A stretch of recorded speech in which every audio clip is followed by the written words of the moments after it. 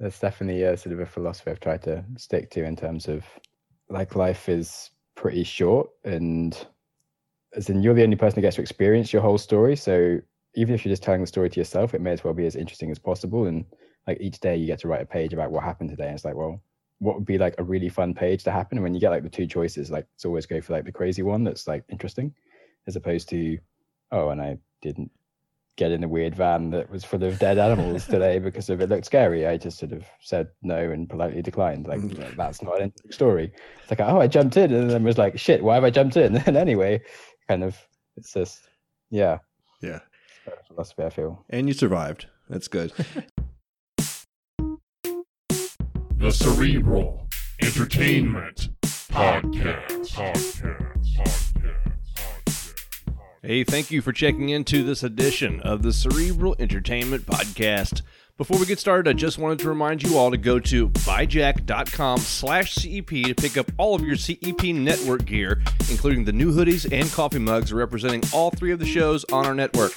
Also, be sure to head on over to truenutrition.com for all of your nutrition and supplement needs.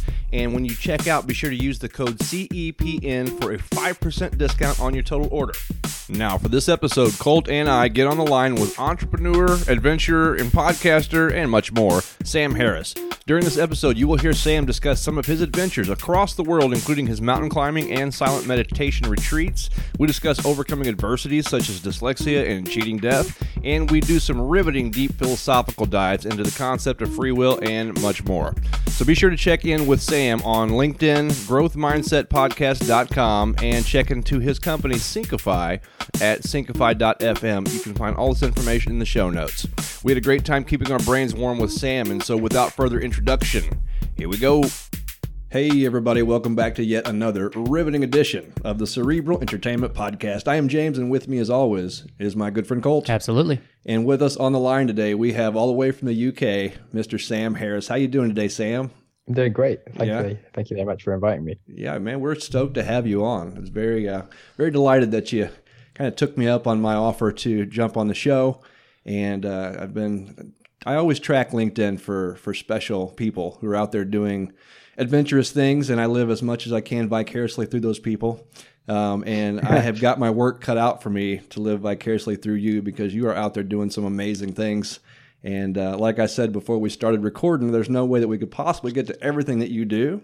So I'm going to hit on a couple of the I don't know if you call them main points or just whatever we can get into, I guess, and see where that takes us. So yeah, thanks again for coming on, man. And I guess to start off, why don't you give us a little bio? Tell us a little bit about yourself, present yourself to our listeners, and let's get to know you a little bit.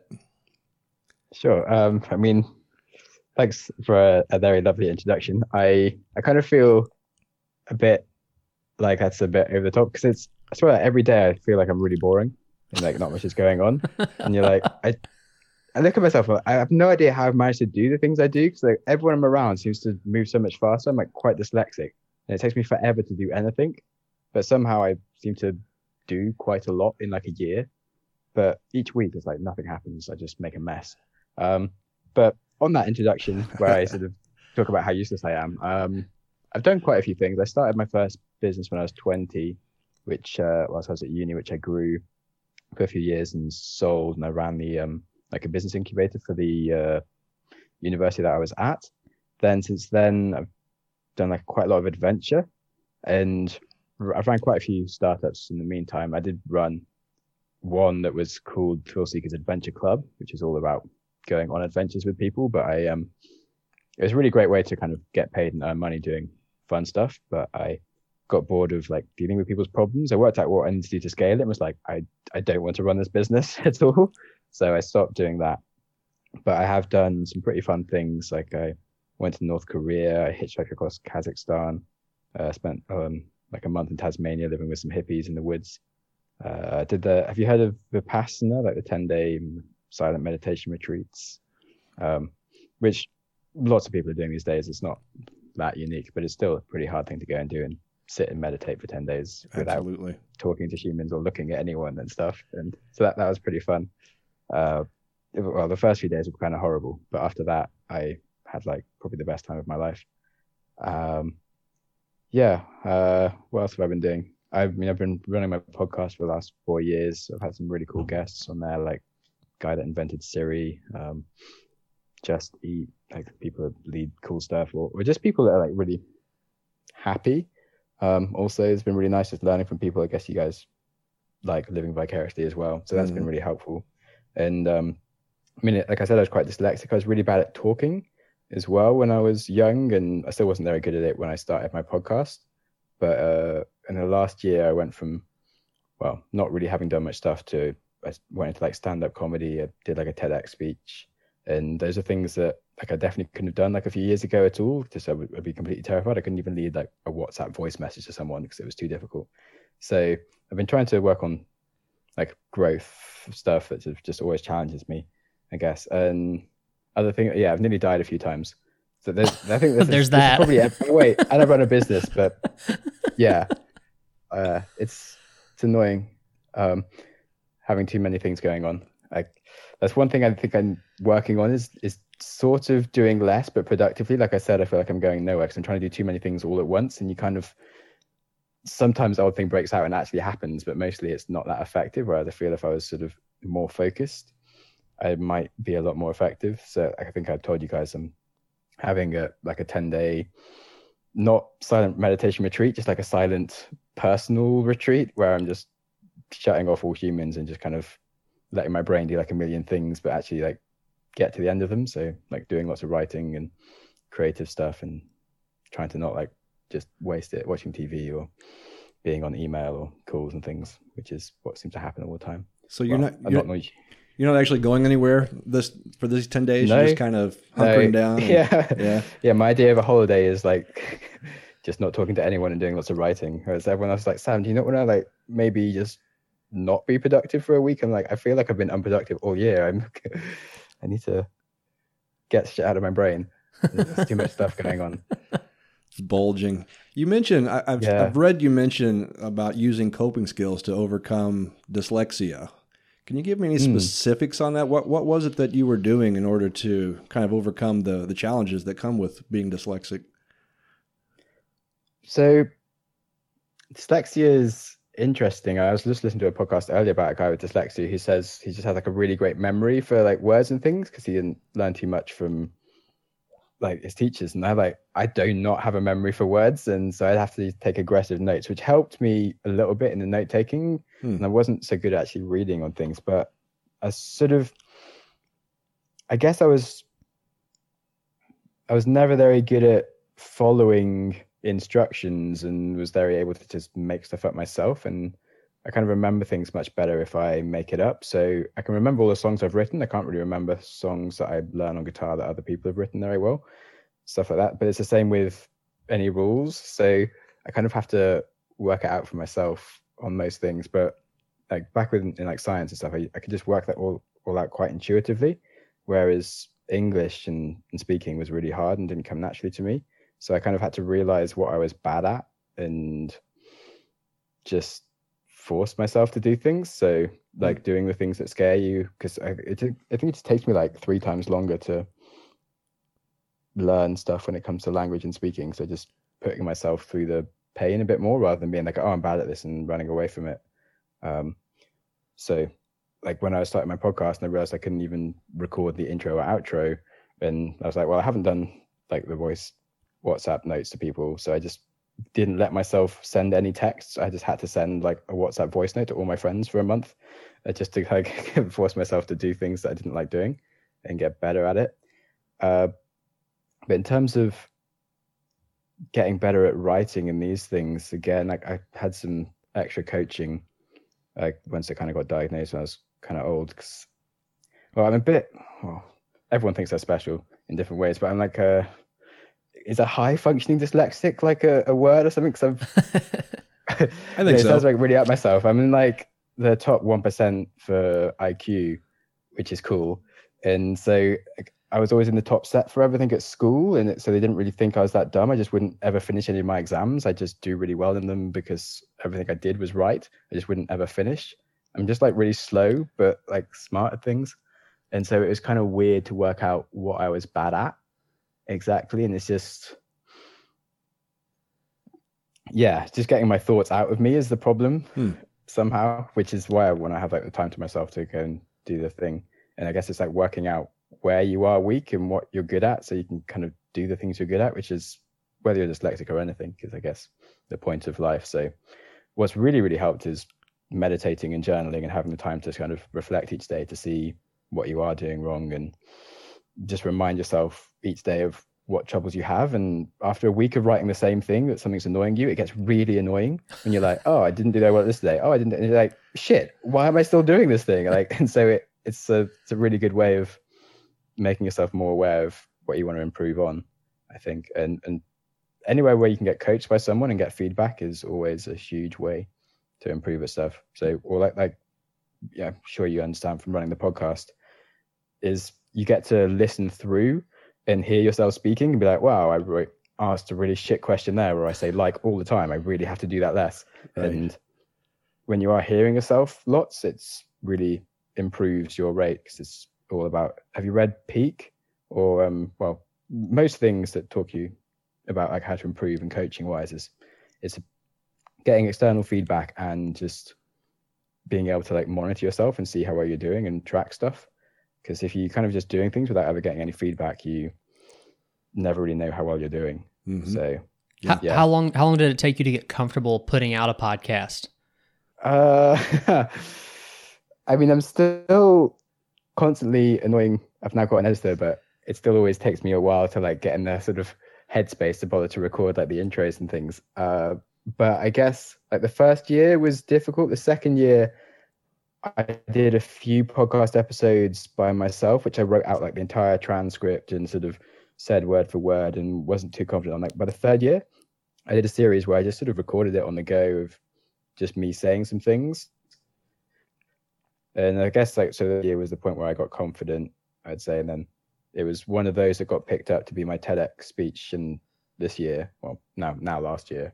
And because I was doing that, I was also like, I should do stand-up comedy because I want to be funny in my TED speech. And I think that really improved a lot of stuff. Just kind of getting a lot more comfortable with just putting yourself out there. Because I've got a business partner who's like ridiculously charismatic, and he's constantly like the center of attention, and everyone knows him as like the funny guy. But I'd say about a third to a half of his stories are actually quite crap, but he just relentlessly sort of says them.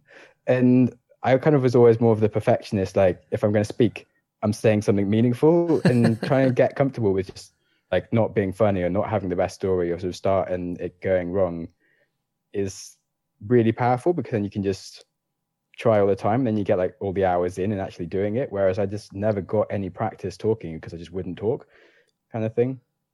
And so just trying to find ways that you can initially start off on stuff. So I did a podcast episode on like a life hack 2 years ago, where I was like, just do something you're bad at for like 10 minutes a day.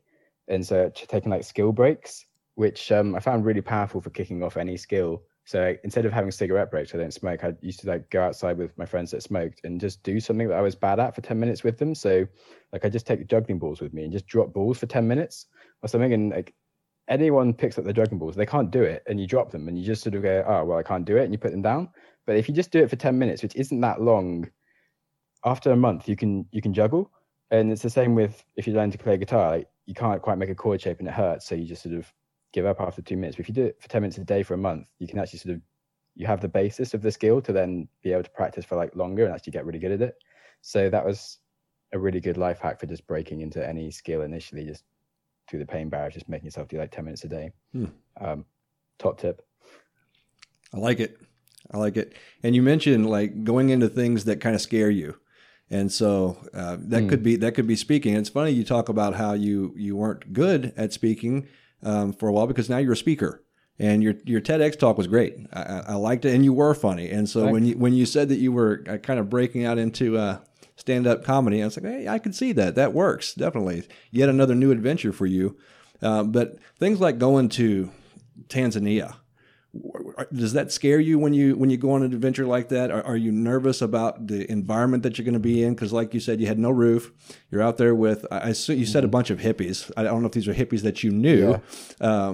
Do you do that for the, like, how do you come to make a decision to do something like that? Because that just sounds like it would scare the shit out of me, like being out there in that environment, out of my comfort zone, which I know is also that there's a lot of benefit to stepping out of one's comfort zone. Yeah, whether it's something small like juggling, or whether it's something big like camping out with no roof in a foreign place that sounds dangerous. I don't know how dangerous it actually is out there. I don't know much about it. Yeah. But how do you get yourself to that point to where you're like, yeah, that's what I'm going to do? Quite a few things. So, I mean, mostly it wasn't too dangerous, but twice I did have a scorpion in my stuff as I was going to bed, which is kind of scary. But otherwise, it wasn't too bad, really. Just as long as you don't mind not having a shower and washing in a river and getting grimier and grimier as the month goes on and that kind of stuff, it was fine. And not having any technology is a bit scary if you really like technology. But it was really nice after like the 3 weeks or so being there and coming back to reality. Well, what we perceive as reality, and just seeing all these people like tied to their screens and be like, what the shit is going on? Like, humans are so like useless and not in like the real moment. But yeah, in terms of doing things that scare you, I'm not sure if you think of like from like evolutionary perspective, then there's always the sort of the people that were genetically predisposed to be the ones that would like run away from the tribe and do something different, and sometimes they'd find like something better. And so I don't know if it's just part of that, or because like relatively speaking, I had quite a comfy existence growing up. I went to some nice schools and things, and so maybe you kind of seek extra challenge. I'm not really sure, but I've never been very comfortable in comfort, if that makes sense. I like it. As in, I get pretty stressed out by lack of stress, and like I had a therapist because I just got it for free from BetterHelp because I was advertising for them, and had never needed it because I'd never been depressed. But then it was really nice just to kind of spend time understanding myself, and she kind of diagnosed me as needing to have like some kind of thrill-seeking adventure or something. And like in the first lockdown,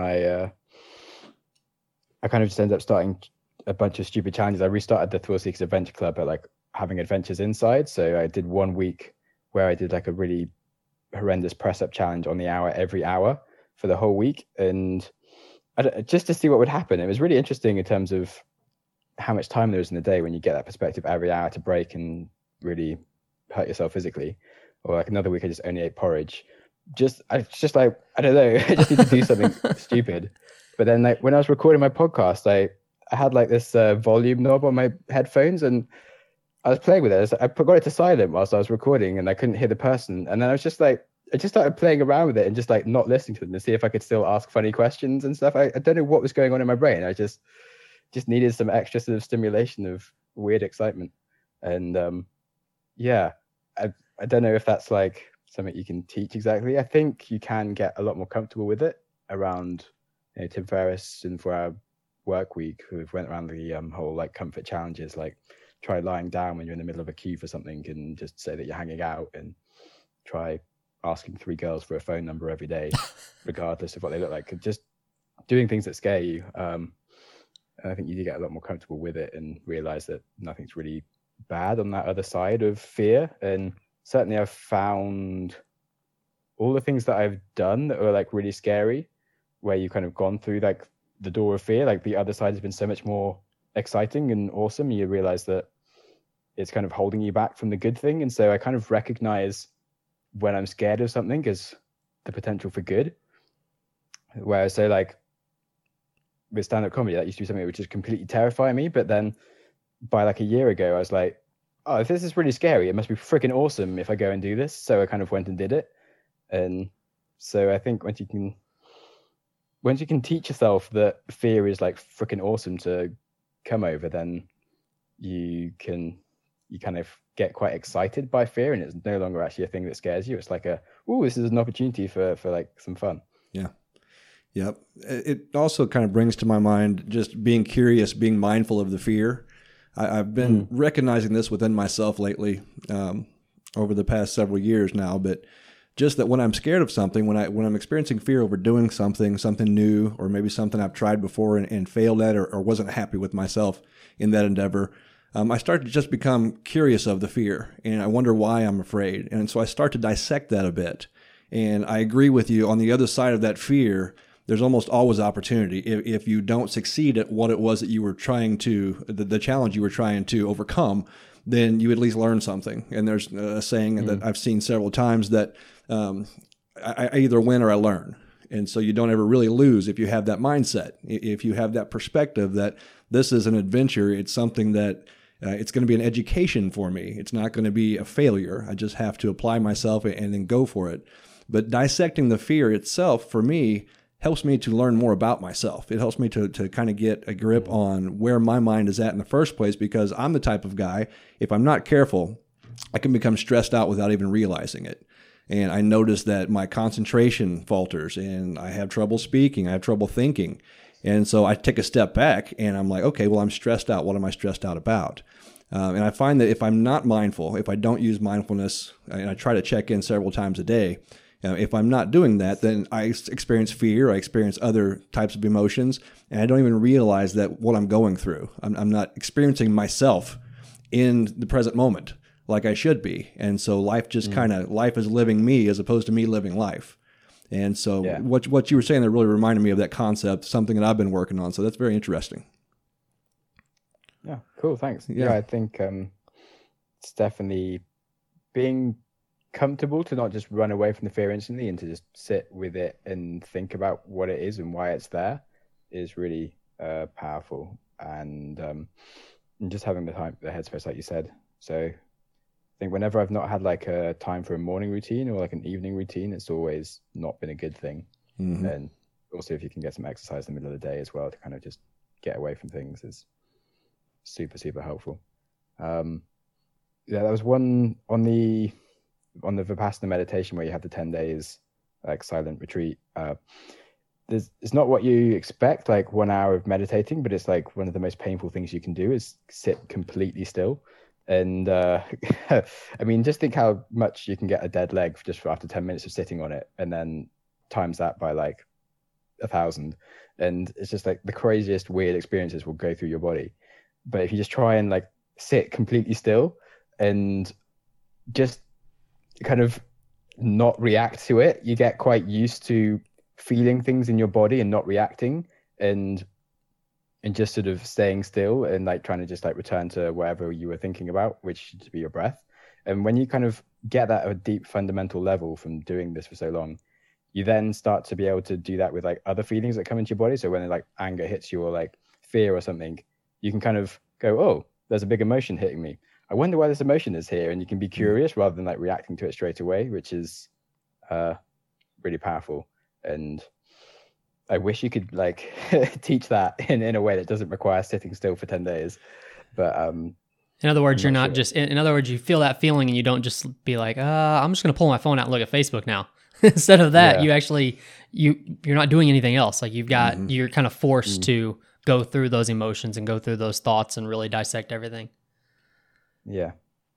So like when you do these retreats and stuff like that, is it overwhelming to come back to technology, being kind of engulfed in technology like you are?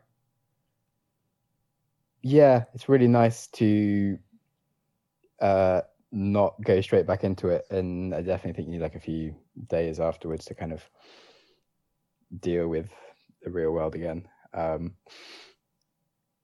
But it does definitely make you question things, but it's a bit like fasting. I don't know if you've done it. I did like a 5-day fast once, and the first few days you do eat less, definitely. Your stomach's shrunk and things, but then you quickly go back to eating things. But you do know that you don't ever have to.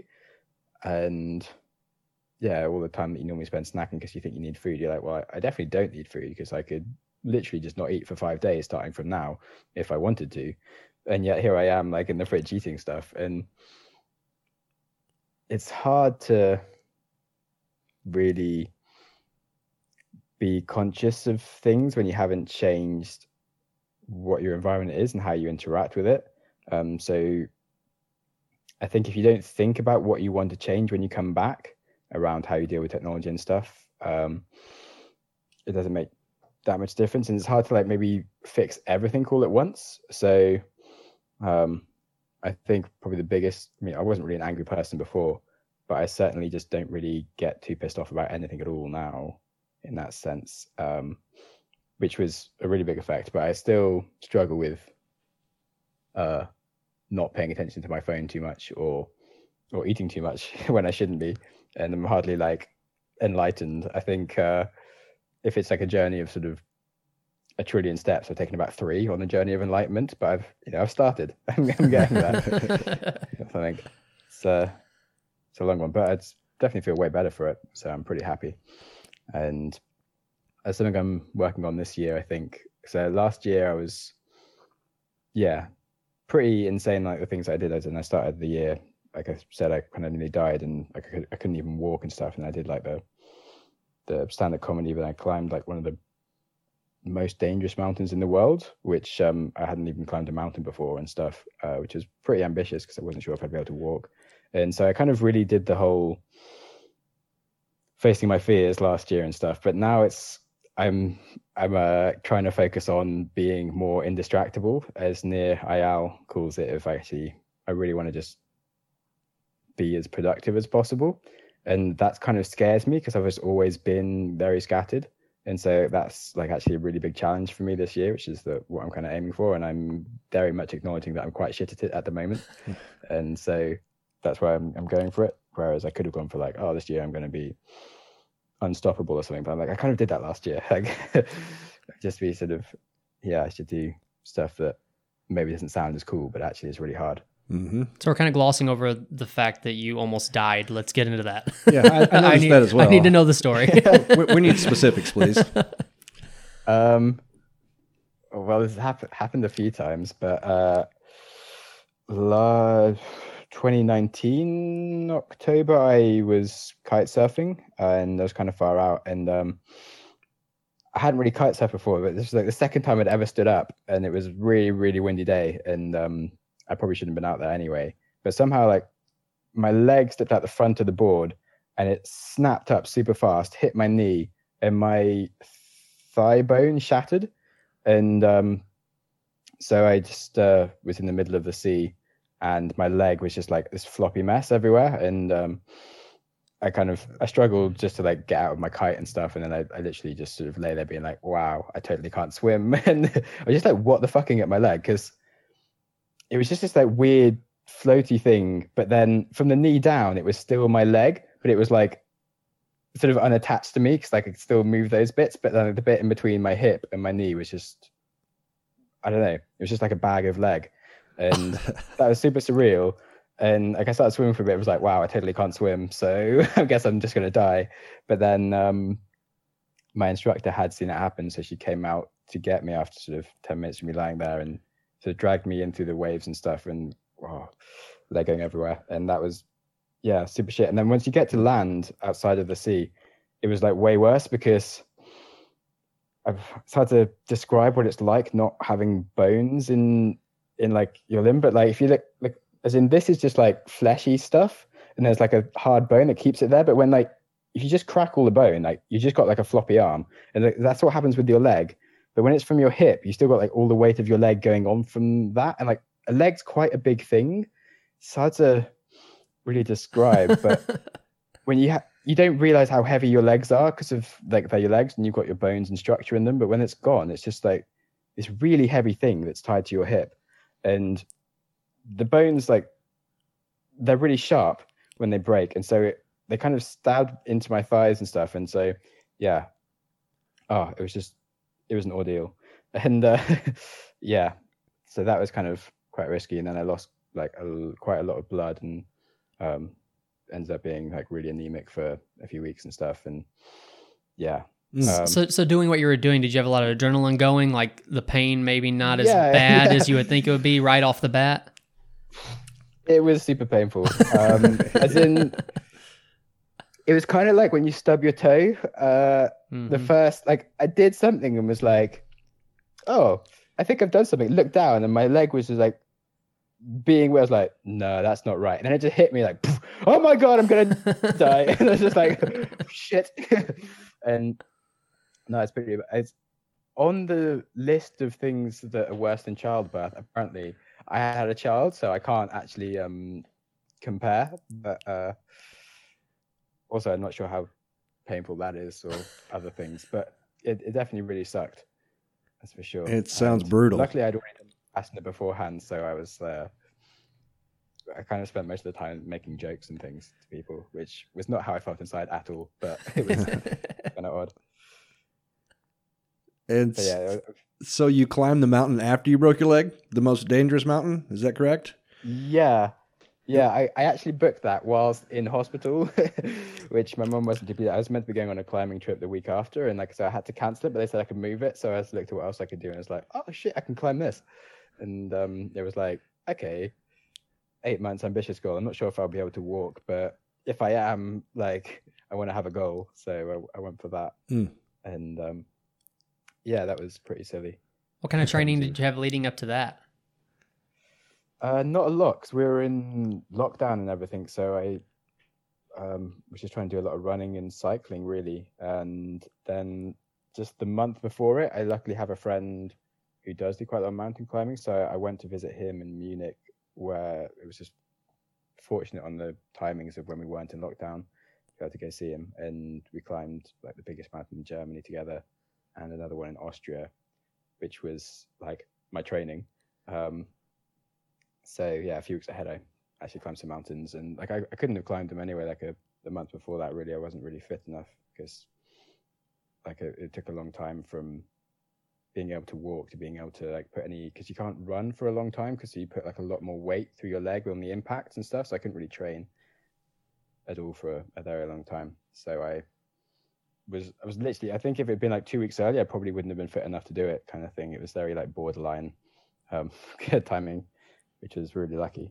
Yeah, so that was cool though, and crazy experience. And it's, I mean, people should know the mountain. It's the if you've ever eaten Toblerone, it's the mountain that's on that that I climbed. But I had to get up at like 4 a.m. when you kind of put the mountain to climb the main part of it, and like, I thought it'd be okay, but it was so scary because of you can't see where you're going at all, and you just got this like mile drop beneath you, and a lot of it you're not actually tied to anything.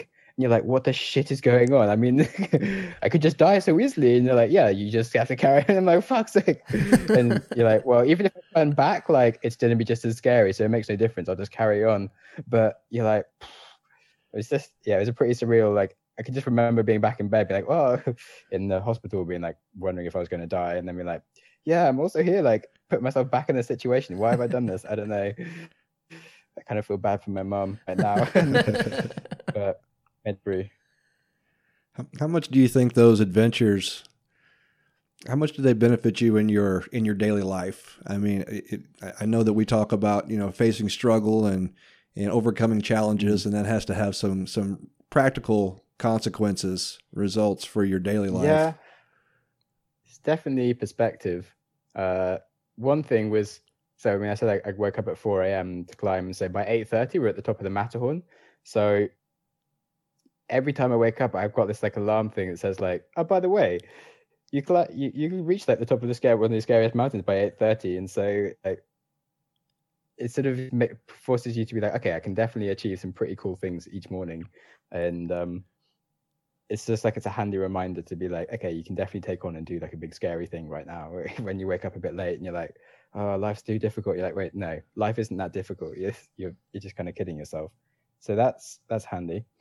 And I guess it's also really handy on the perspective of when you do come really close to death, it's quite, I don't know, I just sort of accepted it in that being dead, there's nothing bad about being dead as such, as in if you're the one that's dead, because it's just a nothing. It's like if there's like a scale of like 10 is awesome, happy times, minus 10 is like the worst thing you could feel. Being dead is just a naught. There's nothing there.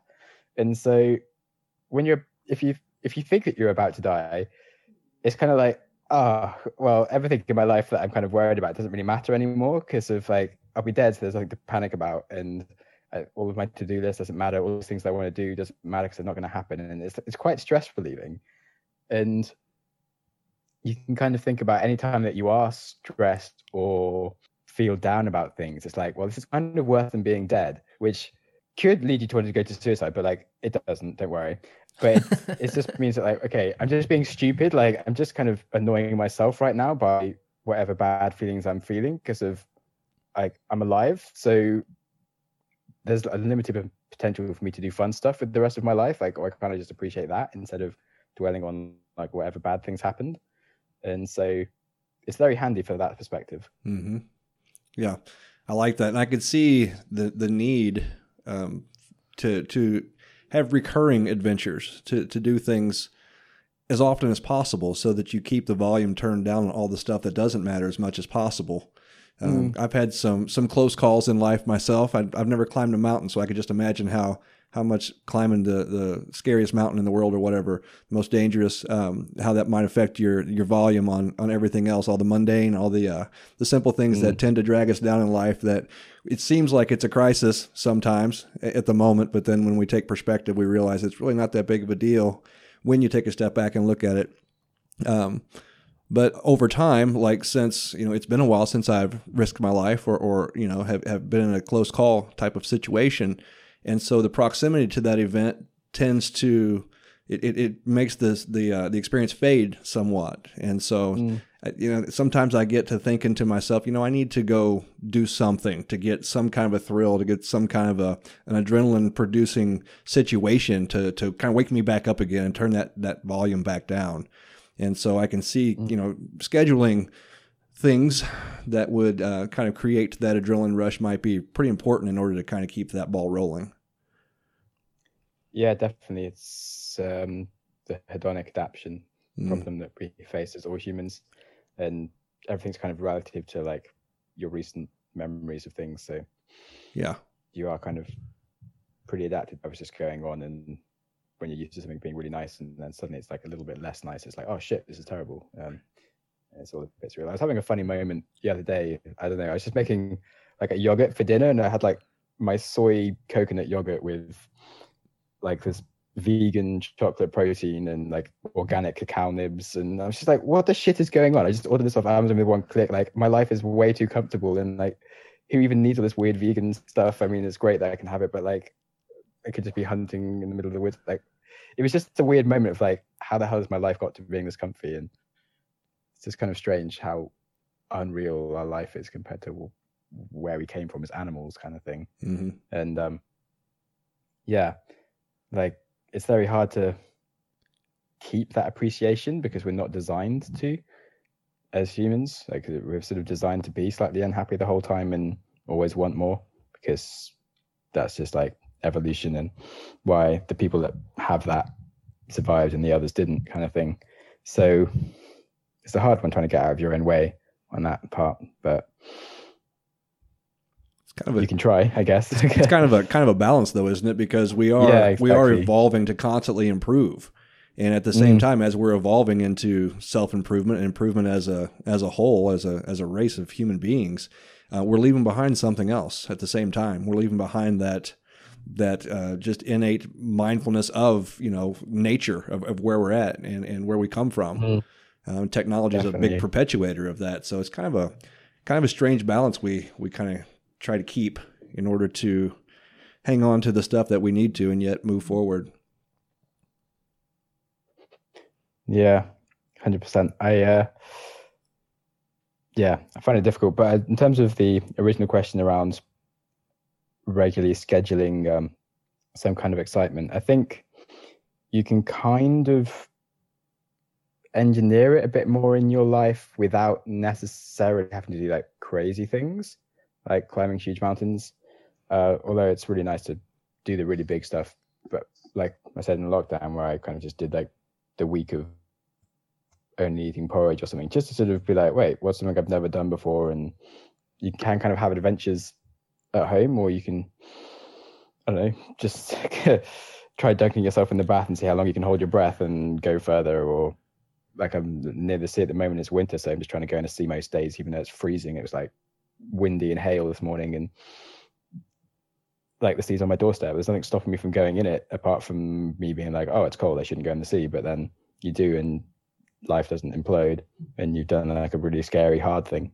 And so you can do stuff. Or like there's a really good book by Alistair Fothergill, I think it is, or no, Alistair Humphreys, who he cycled around the world for 4 years. He's a really cool guy. But then when he got back, he started doing these things called like micro adventures, where he just try and have an adventure from his doorstep every day for like a year.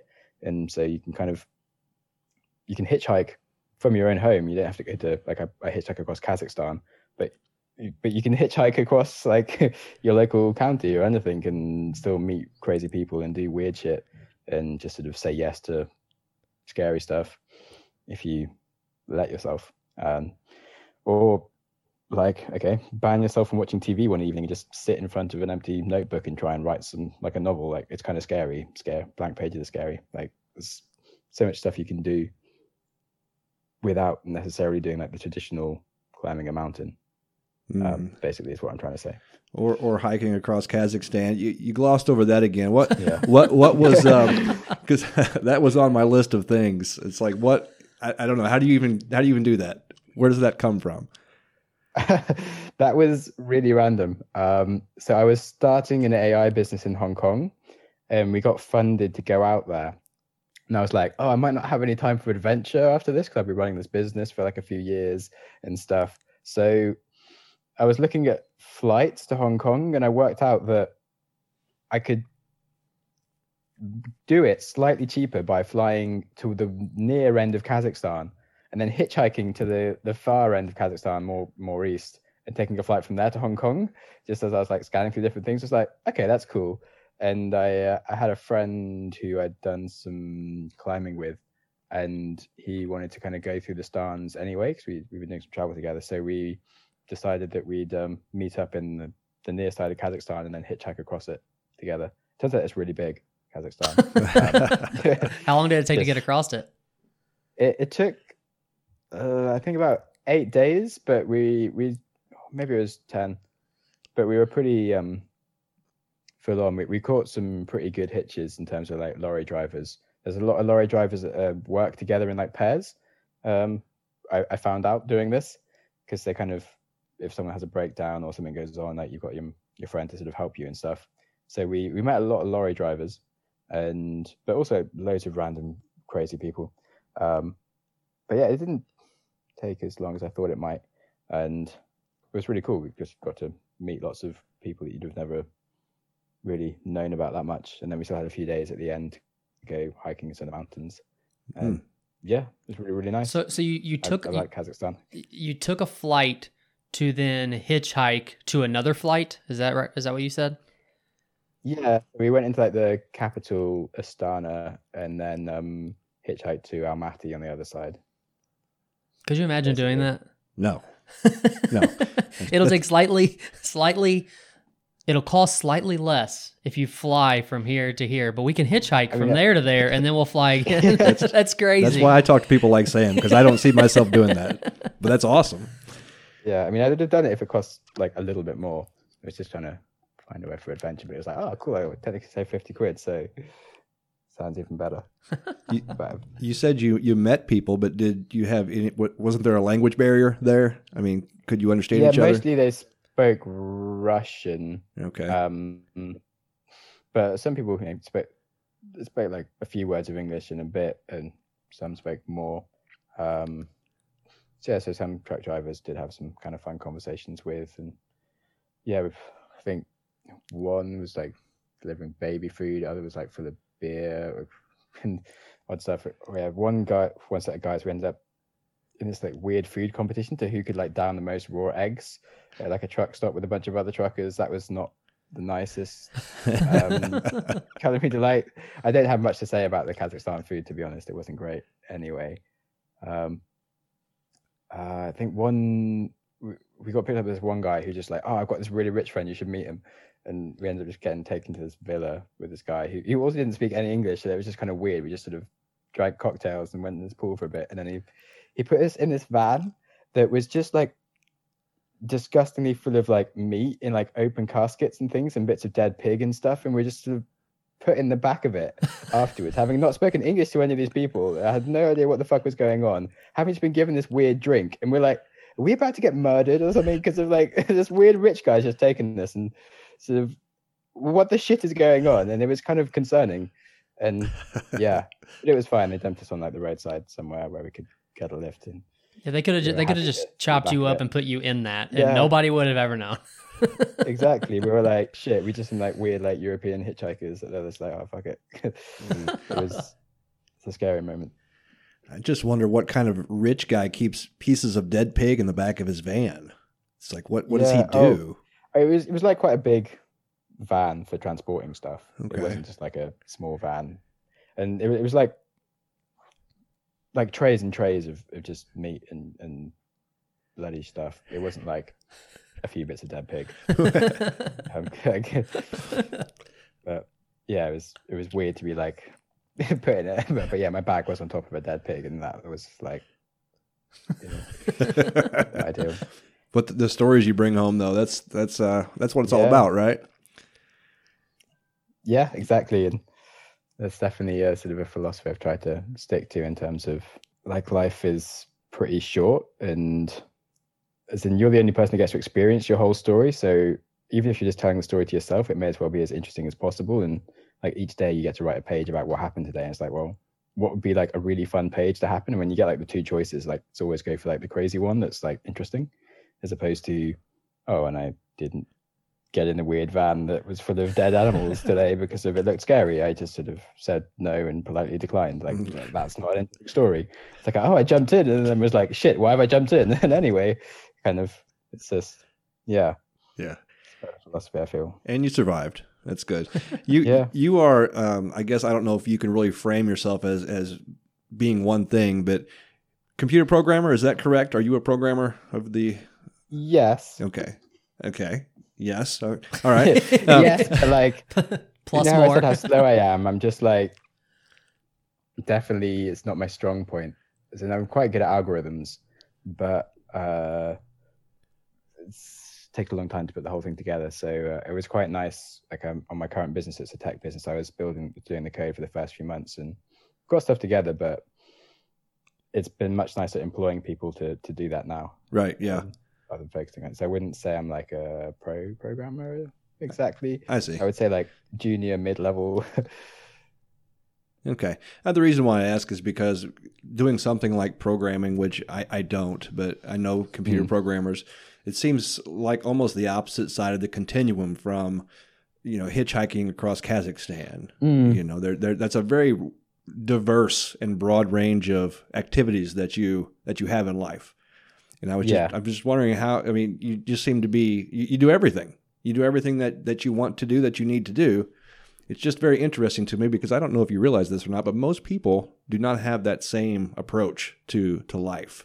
We tend to get in our little niche, we get into that thing that we might be good at or something we're interested in, and we tend to hyper-focus on that.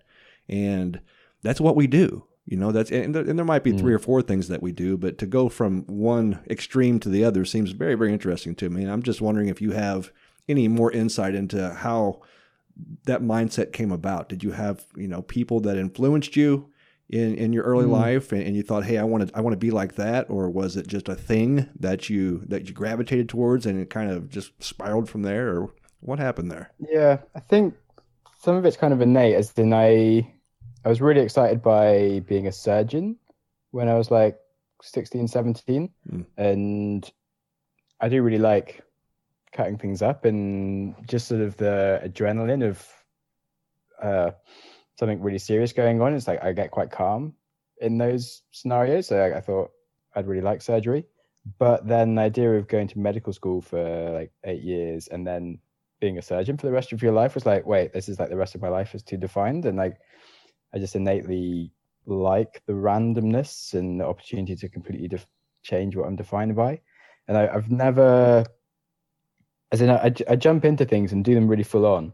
But then as soon as people are like, oh, Sam's the guy that does this, I'm always like, ooh, I don't like being the guy that just does that. And I kind of want to do something else.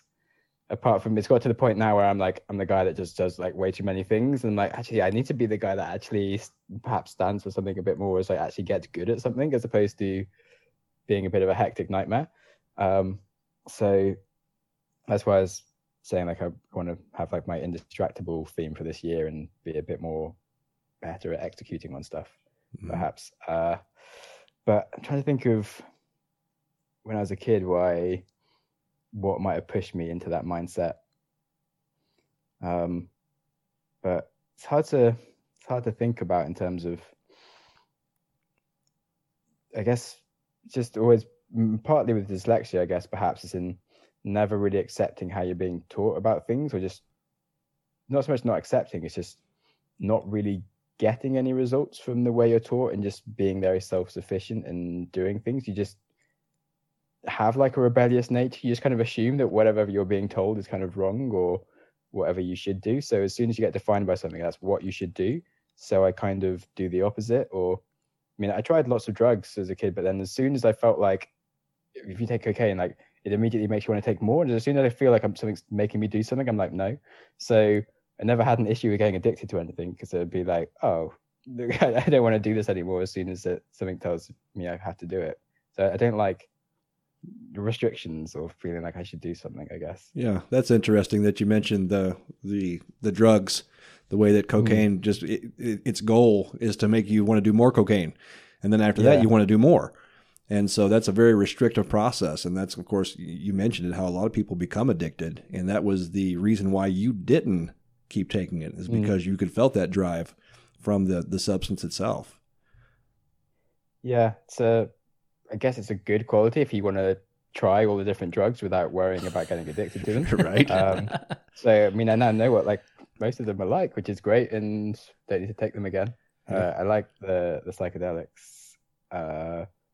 Still, I mean, I don't want to take them like too much at all. But I feel like some experiments, so like maybe like once a year on sort of acid or shrooms, is kind of healthy, just to kind of get out your brain a little bit and see the world from like completely different perspectives.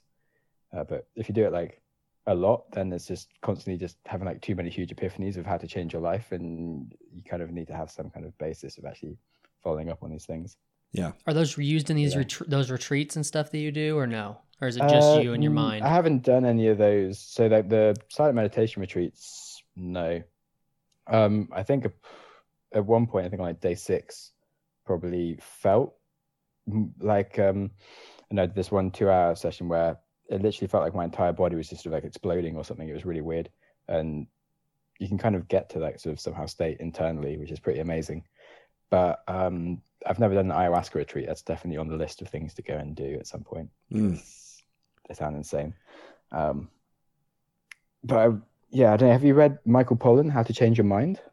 I have not. It's a book about like drugs and how you can use them to like positively change your mind for like therapy of depression, or just coming over something, whether it's like a breakup or because you're like a moody person, and or whatever it is.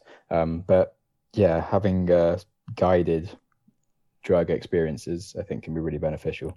I haven't really tried it with any drug specifically, but I've been taken things with like intention, but I've never tried. Then some people have tried like MDMA and that stuff, like for during the day, just for like talking therapy and stuff, and probably would be good because I think you're a bit more expressive. But yeah, I don't know, maybe at one point I'll try it.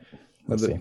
Over in the States now, where they're finally coming to the conclusion that drugs like psilocybin and even MDMA have this huge therapeutic value, and though it's not like what you would consider probably a guided, trip, it is in fact being used for purposes of opening up the mind and kind of rooting out some of the negativity, being able to see things that you, and sense things that you wouldn't normally. They're using it for like war veterans and stuff too, right? For like PTSD and stuff. Yeah, exactly. It's been really good. Yeah. So it's about time, it's there. I guess there are a lot of folks who you consider partying on even the psychedelics, but they really have a therapeutic nature about them. It should be about an experience that is that epiphany, and it kind of opens up some doors for you to, it can guide you through your times where you're not on that particular substance.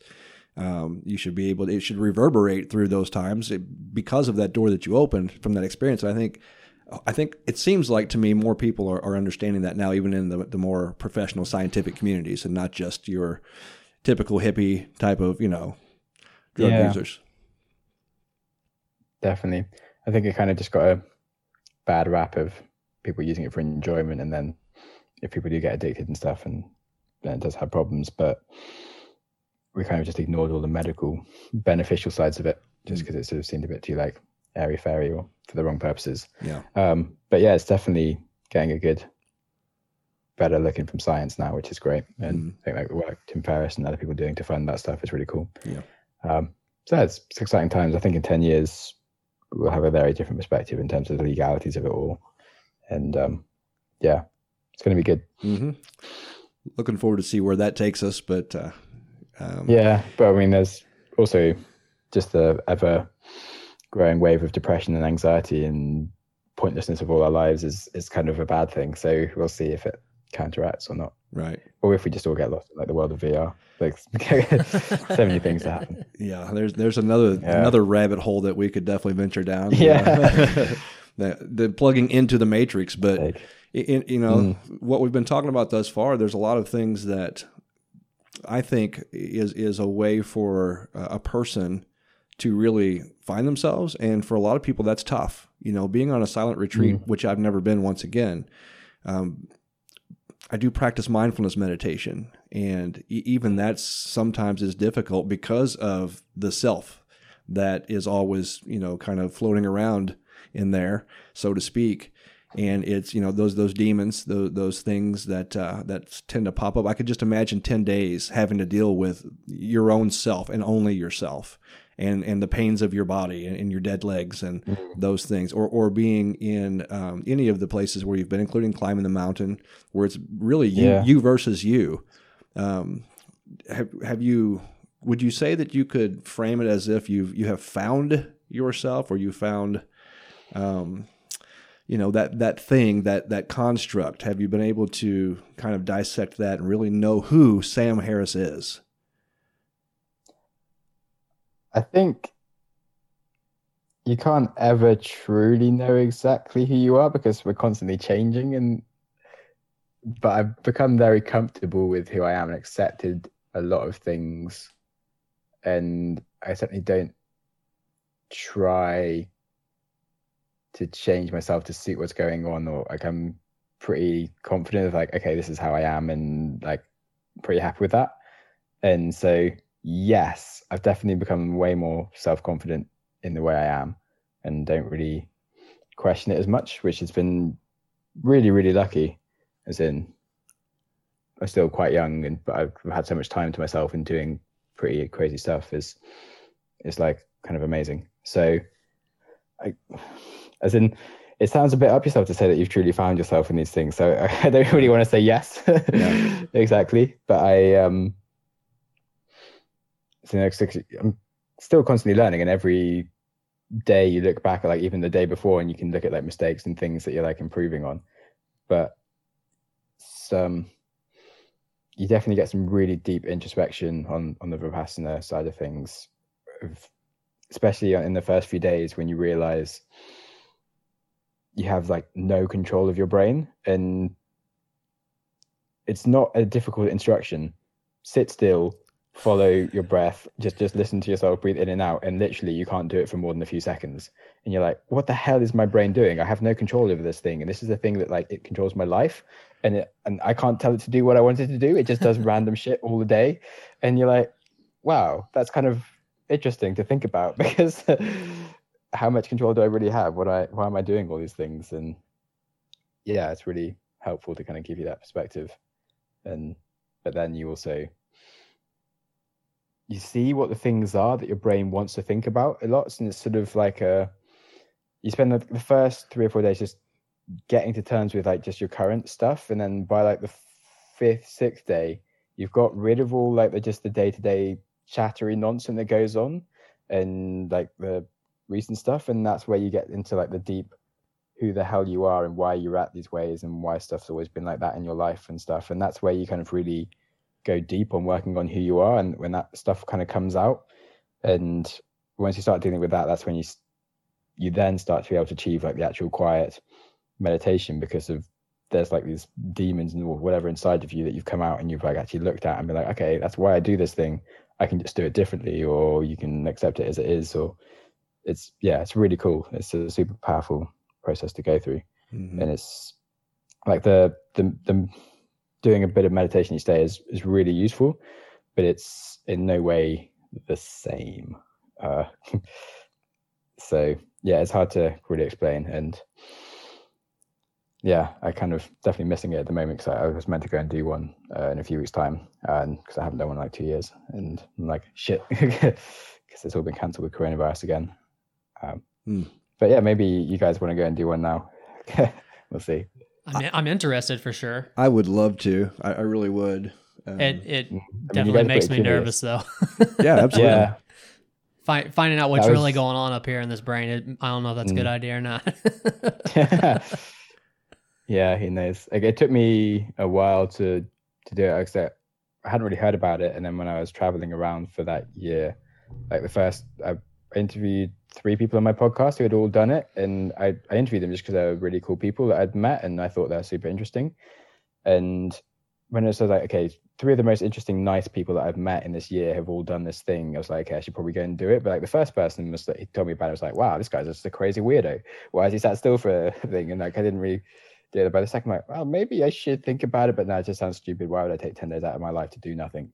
And by the third one, I was like, oh wait, there's a really big theme here of like all the coolest people that I've met have all done this thing, and they say it's the best thing they've ever done with their life.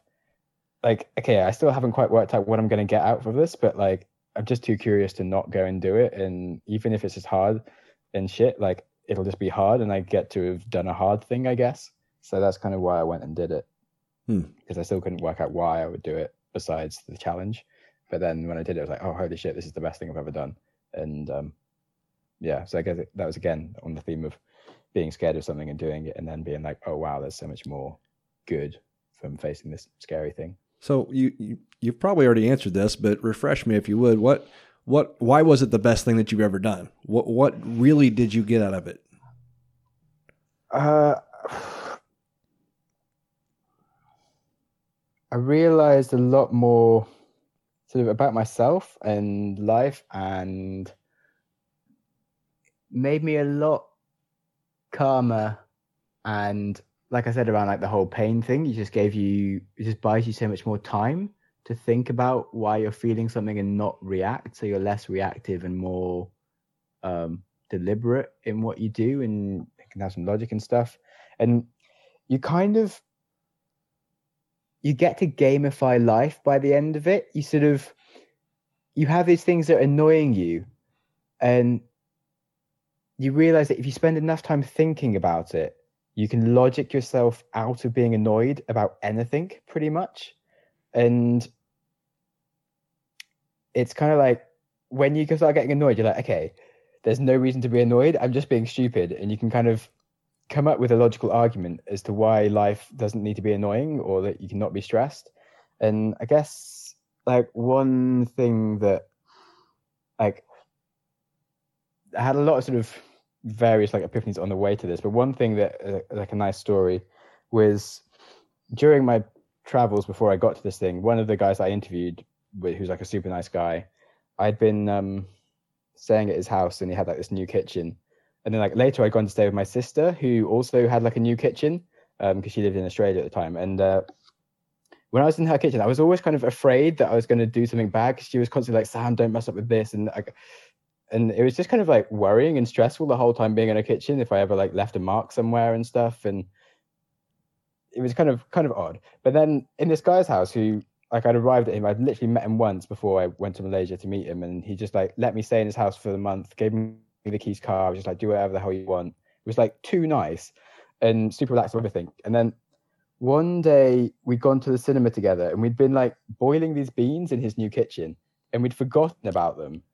I'd gone to the cinema, came home, and they'd like overboiled, and this like black tar had like gone all the way down his new cupboards. It had like burned into his sort of oven on the top, and it just smelled so horrendous when we walked in. It was just like this like burnt kind of like hair smell all over his kitchen, and then it had gone under his cupboards, and it was just like the worst thing you could do to someone's new kitchen. It like ruined his pan and everything, and I was expecting him to kind of be like, holy shit, what have you done to my kitchen, and be angry and like be annoyed or something. And then he was just like, oh, well, I've got to go to bed because like I've got to get up early tonight. And he just like had a protein shake because he was on some things, and just went to bed. And he had this thing on the next morning because he had to give a speech, and he got up early and did a good job of his speech. And so me and my mate were like, shit, like did everything we could to like fix his kitchen. And like by the time he got back the next day, we bought him like a new blender for his protein shakes and stuff, and he was totally fine about it.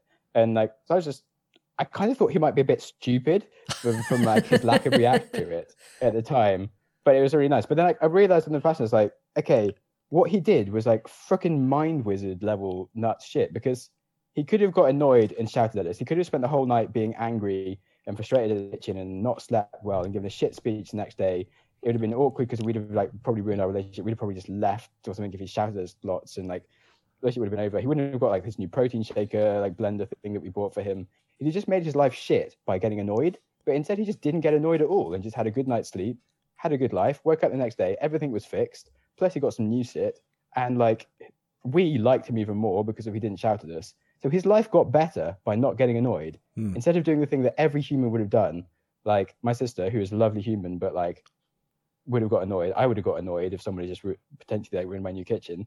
And it's like, okay, you definitely shouldn't get annoyed so much. And then it was kind of like, yeah, so your reactions are just not always that useful when you can think about it.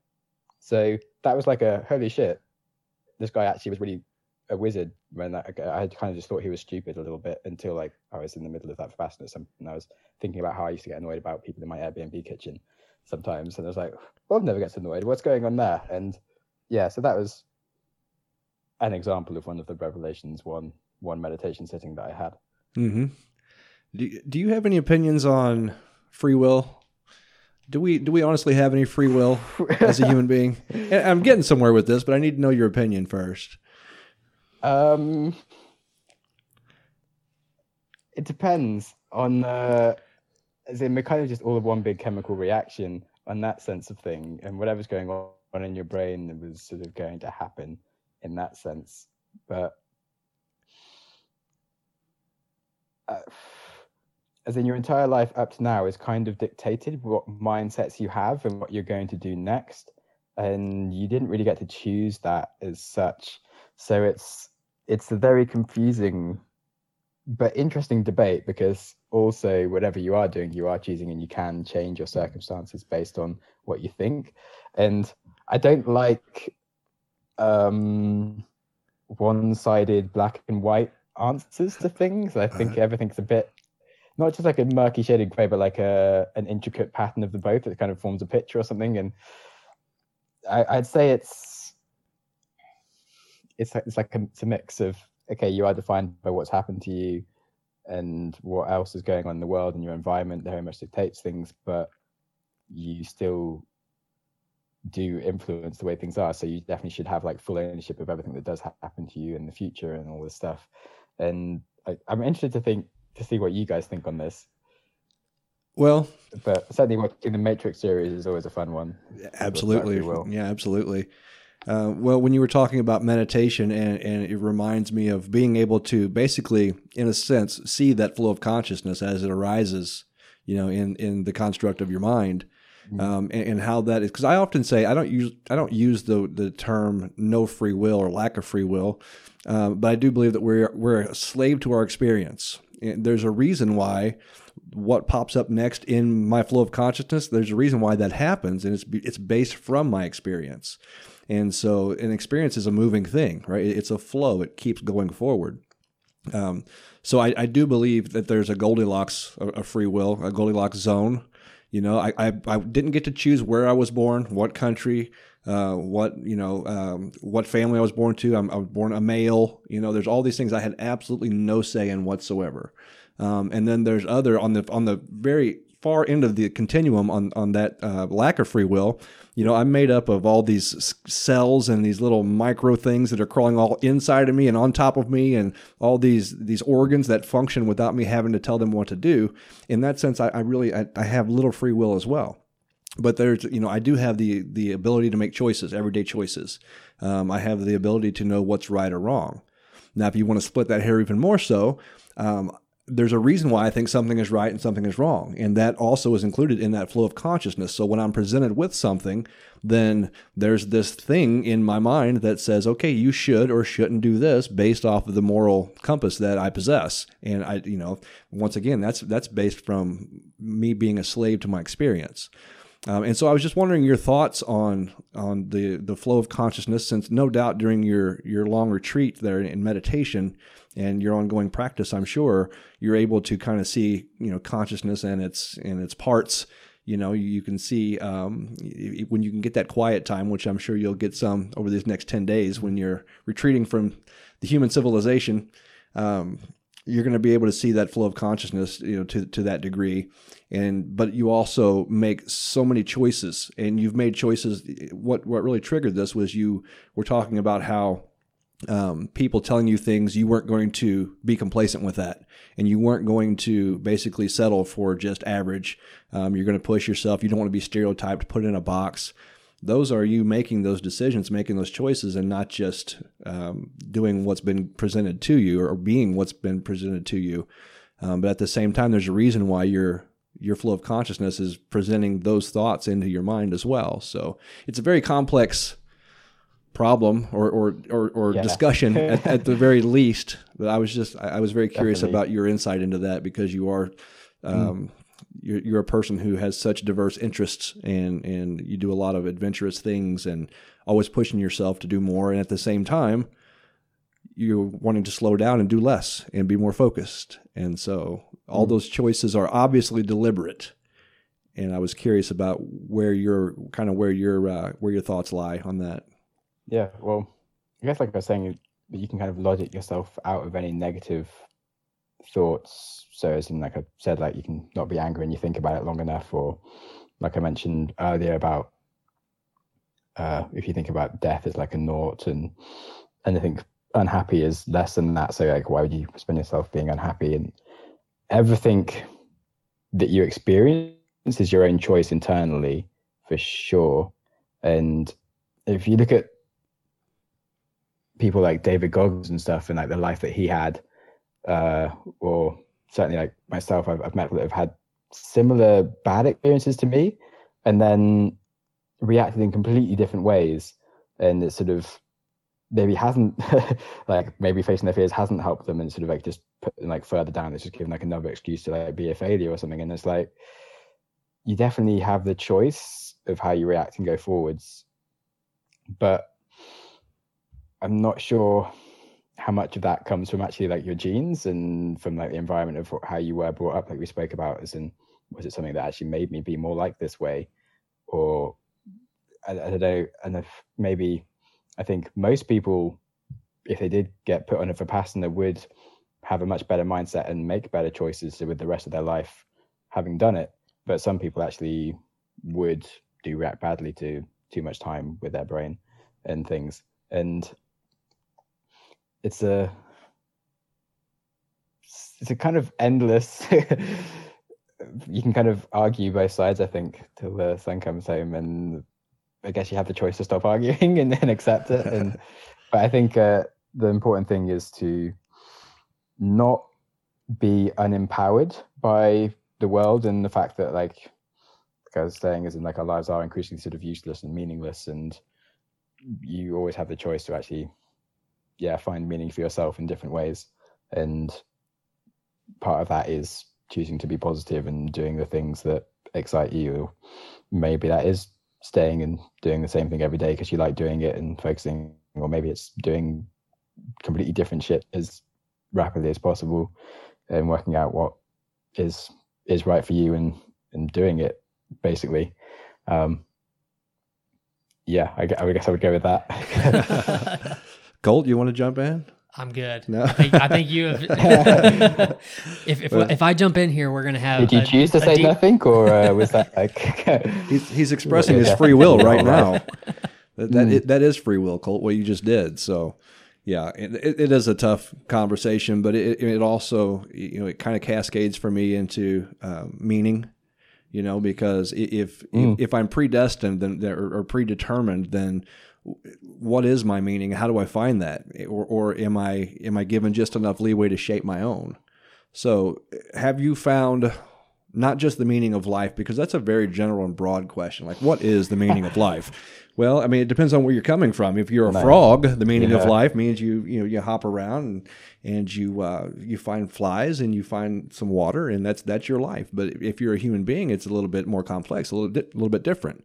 We have the awareness, we have the consciousness to be able to ponder what the meaning of life is, and therefore, since we can ask the question, then we can grow from that and shape and develop ourselves into what that idea really means. And hopefully to the best of our intentions. You take your moral compass, you point it the direction that it's, that you feel like it should go. Try to be the best person you can, and you construct your meaning from there. But there's a meaning to my life that I'm more interested in right now. Or I ask people, what is the meaning of your life? Because that's an even stricter definition. What is the meaning of your life? Why are you here? What are you doing? How are you shaping that? So, Sam, let me ask you, what is the meaning of your life? Not to put you on the spot at all, but yeah. What? No, not at all. I'll just completely evade it by answering a different question about meaning. Okay, all right. No. I think I'll get there. But I think that is one thing that a lot of people are struggling with, is what is the meaning of their life. And like I said, today I was sort of just mind bucking myself at like, how the hell have I got this weird yogurt stupid combination going on, and just how meaningless our lives are becoming as, okay, there's just so much pointlessness to what we do at this level, because there's so many more humans that it's hard to really do something sort of crazy amazing in that sense, as in so many records or like new worlds have been discovered, or like science advancements and stuff. It's harder and harder to make a mark on humanity as a human, and that's something that really does give you meaning.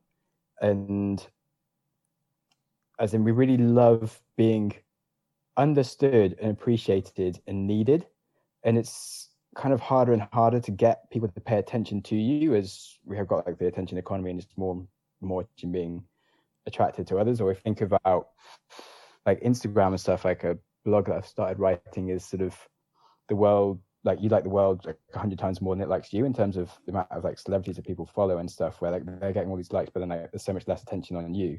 It's kind of like, okay, you feel quite meaningless when that happens, and it's very hard to really feel like you're doing something, especially, well, there's just, if you look at like what most jobs are, like, okay, you're transporting people around the world, or like, why do people need to travel? Or if you guess they're going on holiday, but like, what's the point? Or do people need to have like an extra flavor on their pizza topping compared to like the normal pizza? And it's all just quite abstract and kind of pointless. And like when there was less of us and less people were sort of educated, life was like a lot simpler. And okay, you're the person that like bakes bread, and that's cool because no one else in the village bakes bread, and you're pretty defined by that meaning. People used to have the name baker because like that was an important role in like the society they were in, and like they felt like they had a place. And so it's quite, when you start looking at it, like whatever you're doing is pretty minuscule in the meaningless of humanity. And so it's kind of overwhelming when you look too deeply into it. I think.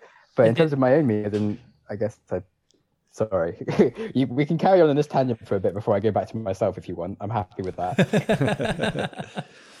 It is very subjective, and I was just curious to know where your thoughts lie on that, because like I said, you're just an adventurous guy, and I think this is the first time I've ever personally talked to someone who's been on a 10-day meditation retreat like that. I've heard, I listen to other podcasts and I've heard other people talk about things like that. So one of the main reasons why Colt and I do this podcast is for learning. We started it out more to give our idea was to give a platform for ideas, so there wasn't this argumentative, approach, one person disagreeing with the other and cutting each other off and so on and so forth. So we just wanted to give a calmer platform for disagreeing ideas.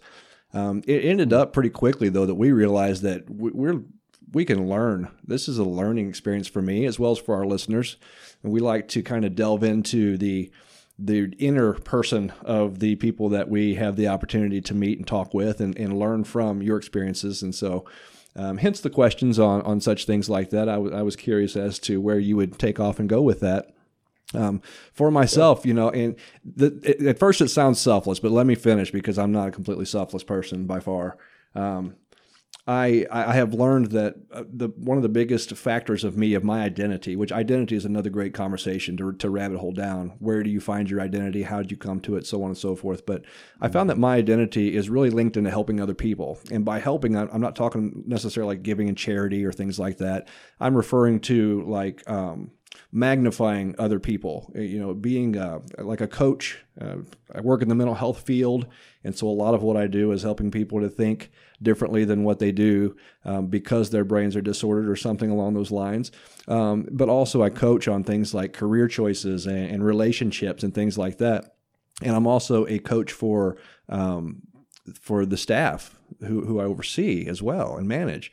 And to be able to see them kind of take off because of the perspective and the motivation that you instill into them is actually what I'm good at. So having said that, I've come a long way to get to this point to know that's what I'm good at. That's kind of my meaning in life, so to speak.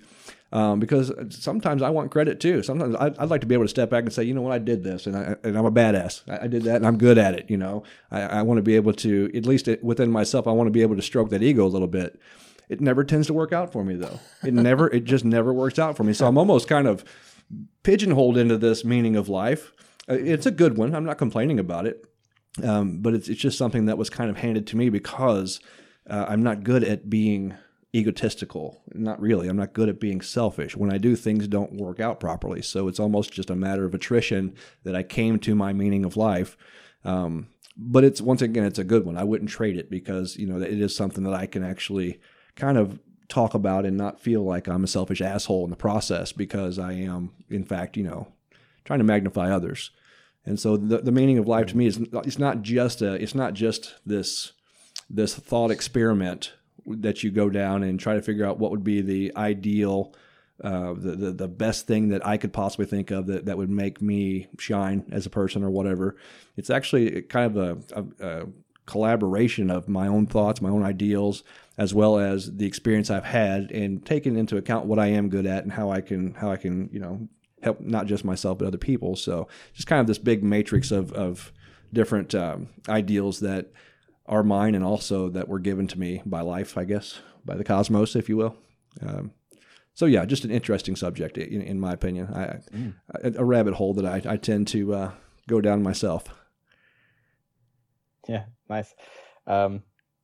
Yeah, that certainly get the impression that you'd be good at coaching people and getting the best out of people. You do ask interesting questions and things, and that's something I've certainly found a lot of meaning in myself, which also I think partly led to me playing the podcast. As in, I coached a friend's little sister who was like failing all her exams, and like I was meant to be like actually specifically helping her with the specific subject, but like it was more like mindset coaching of actually teaching her that she wasn't stupid and that if she wanted to pass them, she could just do the work and like there's nothing stopping her from being smart just because she was at a shit school.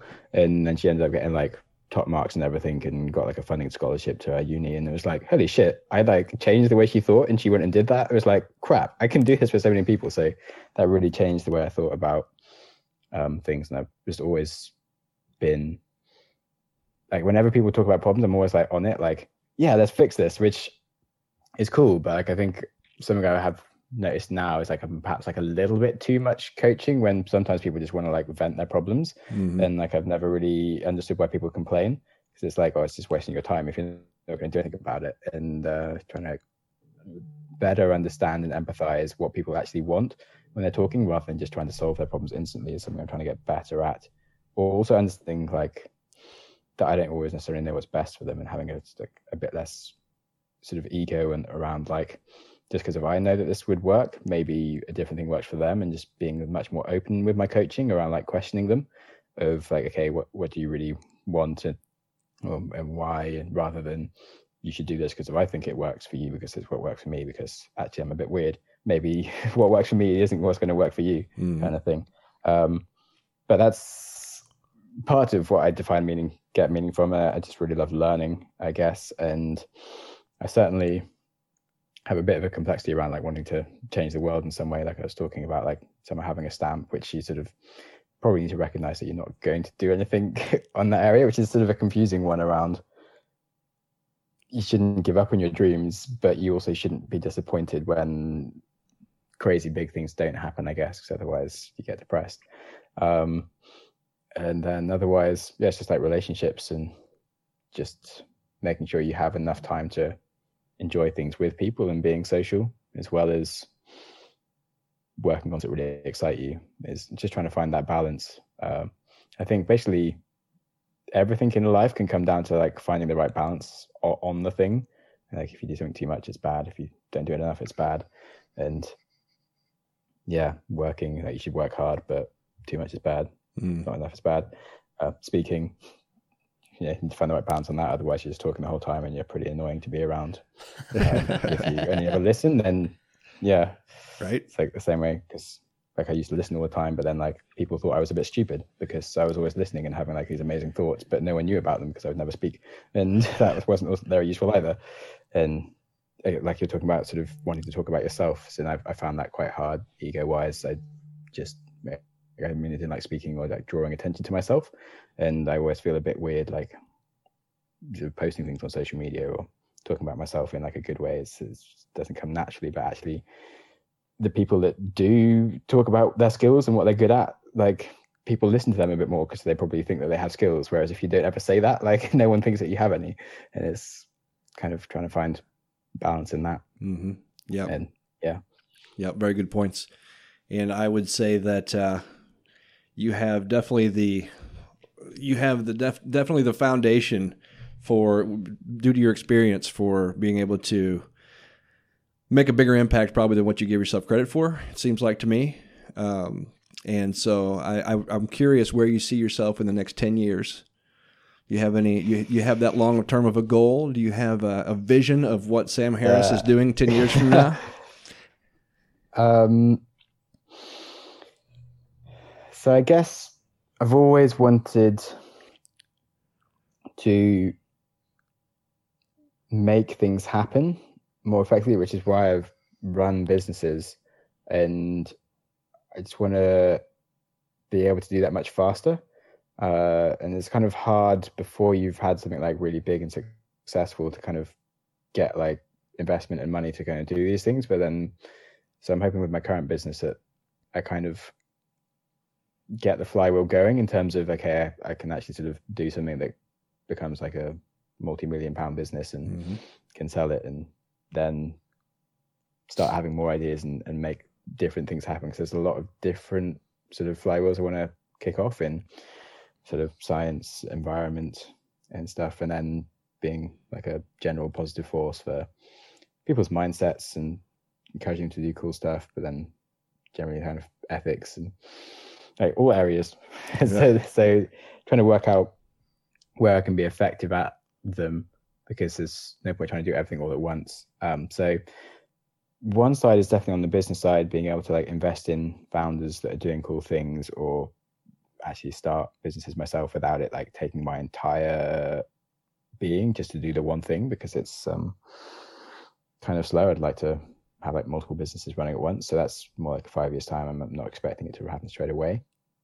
Then the other side is just creativity, as in something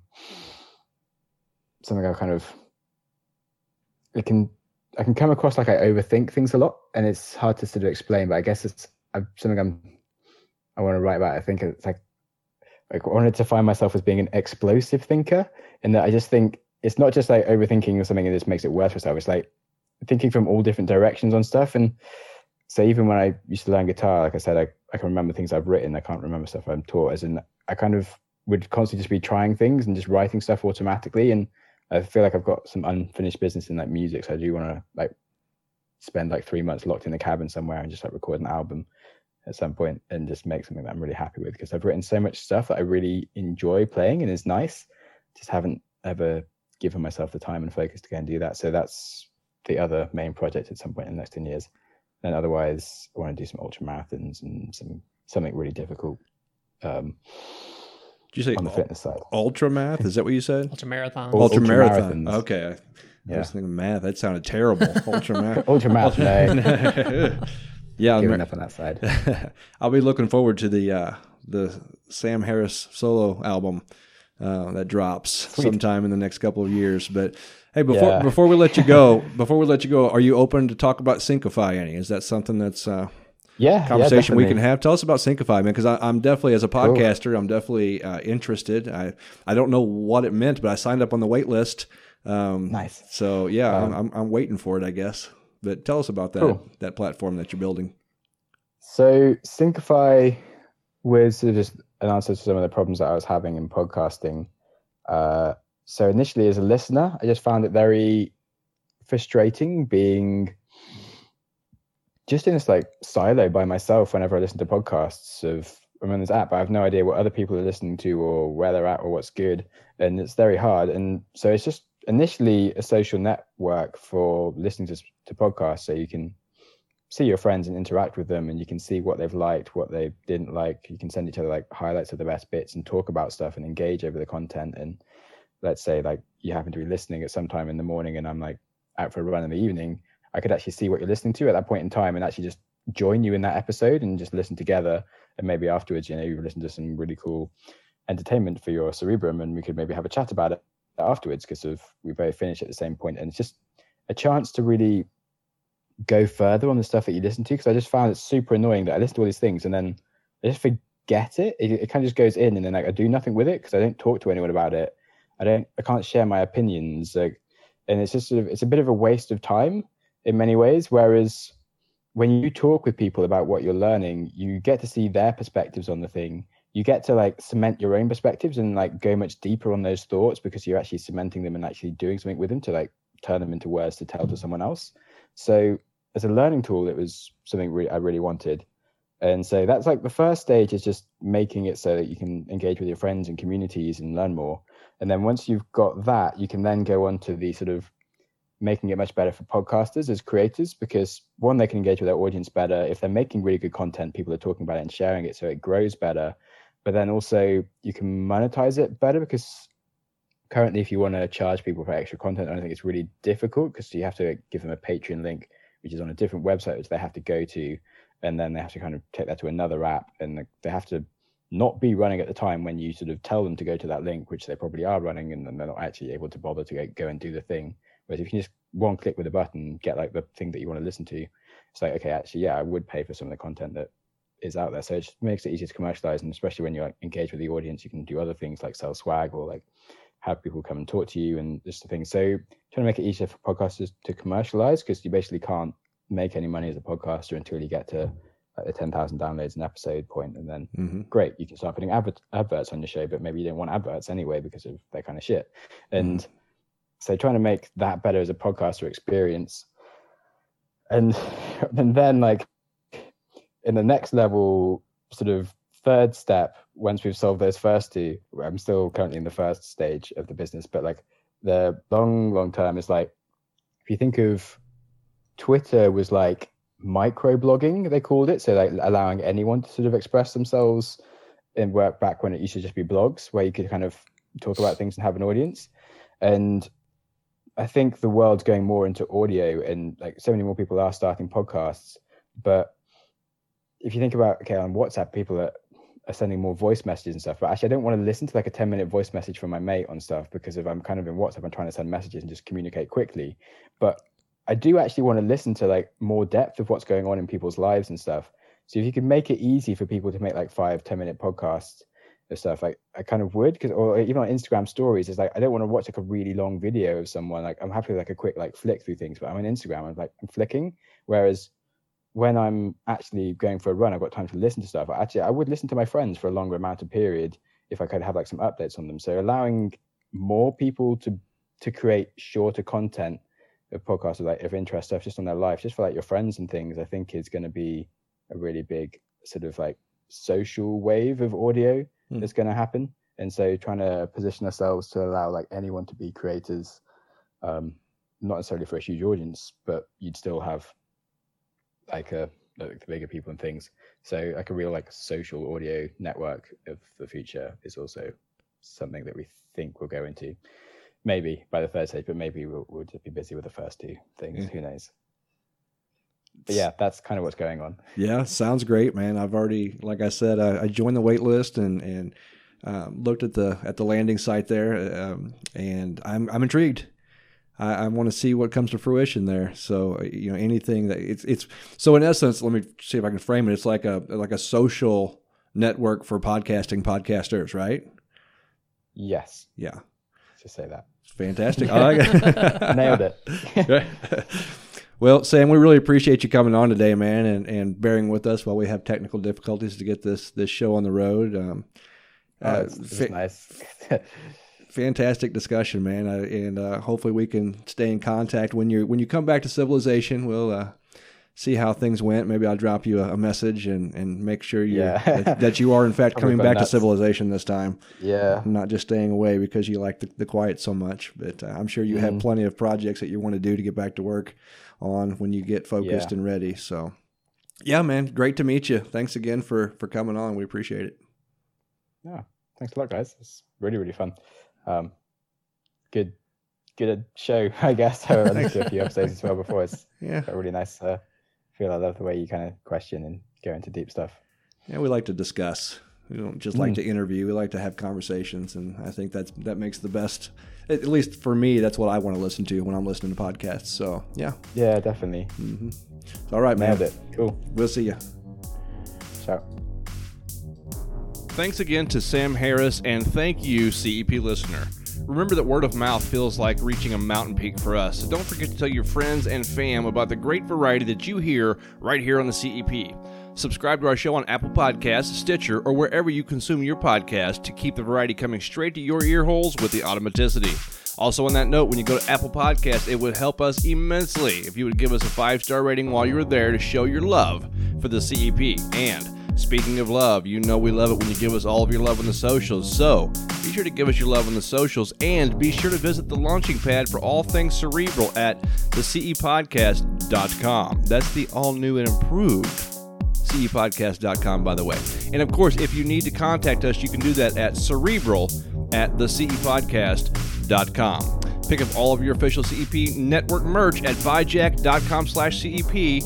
And that's all I've got, folks. So until next time, be sure to keep those big, beautiful brains of yours nice and warm out there.